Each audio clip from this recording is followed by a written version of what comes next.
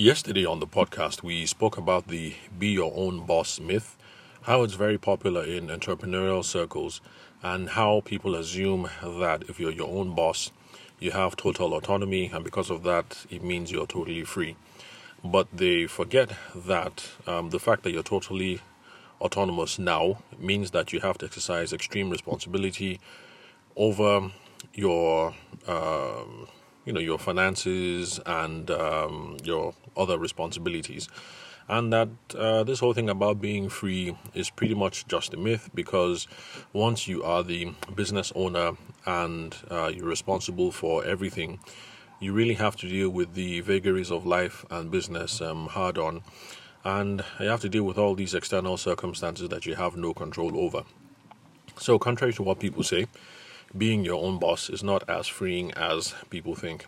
So, of course, eventually, over the long term, you make a little bit more money. You set up stable business systems and checks and balances, and yes, you'll be able to get some level of autonomy.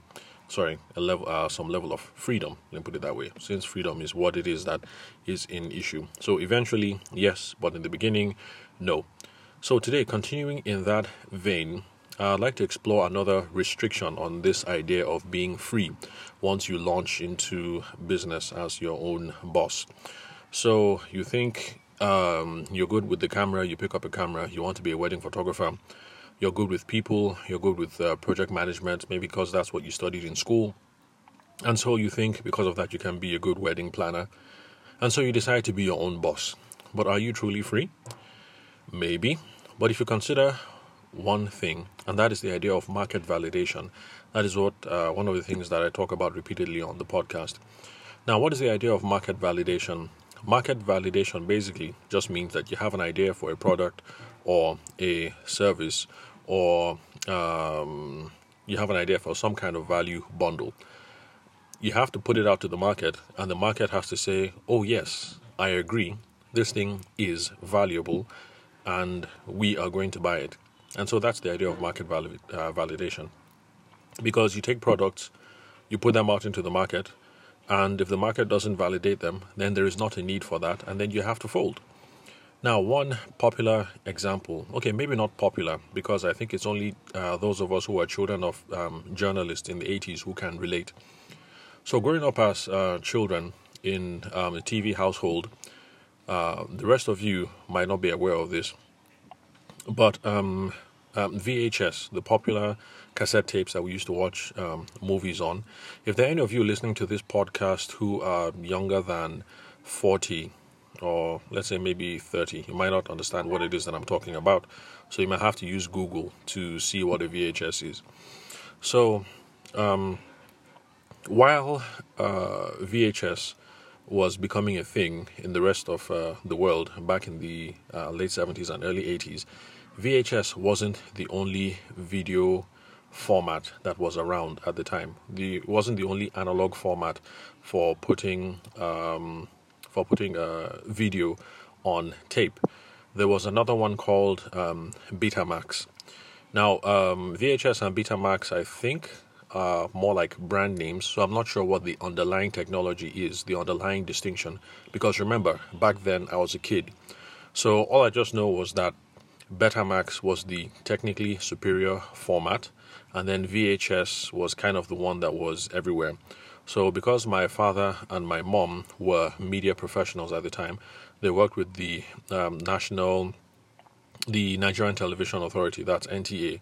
They both started their career out of Suleja and then eventually to Abuja. Back when Abuja was a young city, we moved to Abuja, I think, in 1984.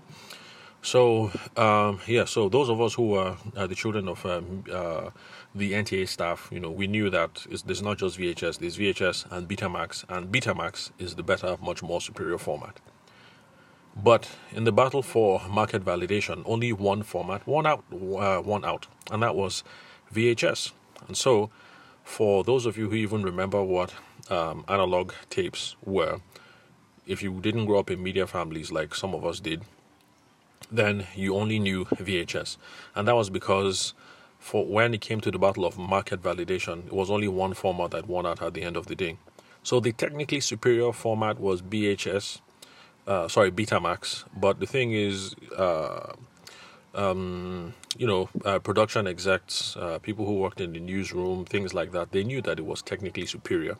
And my father did buy things on Betamax for as long as he could, but at the end of the day, it was VHS that won the battle for market validation, and so VHS was a thing and reigned supreme for several decades until the advent of digital and CDs and DVDs and Blu-ray and all of that. Now, for those of you who are maybe 15 or so listening to the podcast, 15, 20, you might know what a DVD is, so it's something that you're going to have to Google. So just think of that as a cool history lesson. Google VHS, Google DVDs, Google CDs. Interesting bits of technology that we used to use before everything went 100% online and 100% digital. So, the summary of that whole story, Betamax versus VHS, is just to show that your ideas have to be tested by the market, your product has to be tested by the market, and that is what determines whether it is that you're going forward or not. Now, please don't bring up the issue of the iPhone here. I've spoken about it on different episodes, and so I'm not going to address that here, because the iPhone, some people point to the iPhone and say that this is about manufacturing something that was new, but it's still the same. It still had to go through the process of market validation. We had to validate the market. Will people buy this thing that we have created, that we have invented? So if you look at it in that sense, we do have some restrictions on our freedom because we all have to pass through market validation. So I can say that I am the best photographer in the world, and I think black and white is the ultimate classy way for photographs to be taken. And I put it out there in the world, and I call myself Black and White Photography Limited, because that's what I want to do, and that is me being authentic and living my best life. But if it doesn't go through market validation, then it's not going to fly. If the market says, no, we're not with you on this black and white thing, then unfortunately your business is going to have to fold, or you're going to have to try harder to redefine the value proposition, look for your target market, and give it another go. But bottom line is, when we get into business for ourselves as wedding planners, photographers, makeup artists, whatever, in the event space, we are not totally free. The market is our boss, and it is market validation that determines whether this business idea and ultimately whether we are going to survive or not, which is the reason why you find a lot of people pivoting. There's some people who come into this wedding event space and who want to keep it clean and candid like I do, but then they buckle under the weight of everybody else who wants Photoshop and exaggerated editing. And it's the same thing with decor people. You come in with your own ideas about what you think is sophisticated and glamorous, and maybe you try to keep things nice and simple. Maybe you use lots of clean lines and lots of silver. But if you get to the Abuja market, and Abuja and Kano people are gold and bold designs and exaggerated features, then maybe you have to blend, or maybe you don't. Anyway, bottom line, what I'm just trying to say is, once you become your own boss and you decide to be free, you're not totally free. You have another boss, and that is market validation. So while you worked at Zenith Bank, you were upset with Oga Kunle or Oga Kemi, who was your boss, because you thought that they were, you thought that they were a hassle to deal with. But once you become your own boss, you're just substituting one hassle for another set of hassles. So once you're done with Oga Kunle and Auntie Kemi or Oga Kemi, you now have to deal with market validation. So how do you trump market validation? How do you succeed? How do you overcome? Those are parts of the things that we talk about over on the podcast and any other good business podcast that you happen to be listening to. So let me just wrap it up here. And that's it for today, showing another way that our freedom is circumscribed when we decide to go to business, into business for ourselves. But remember, it's not all doom and gloom.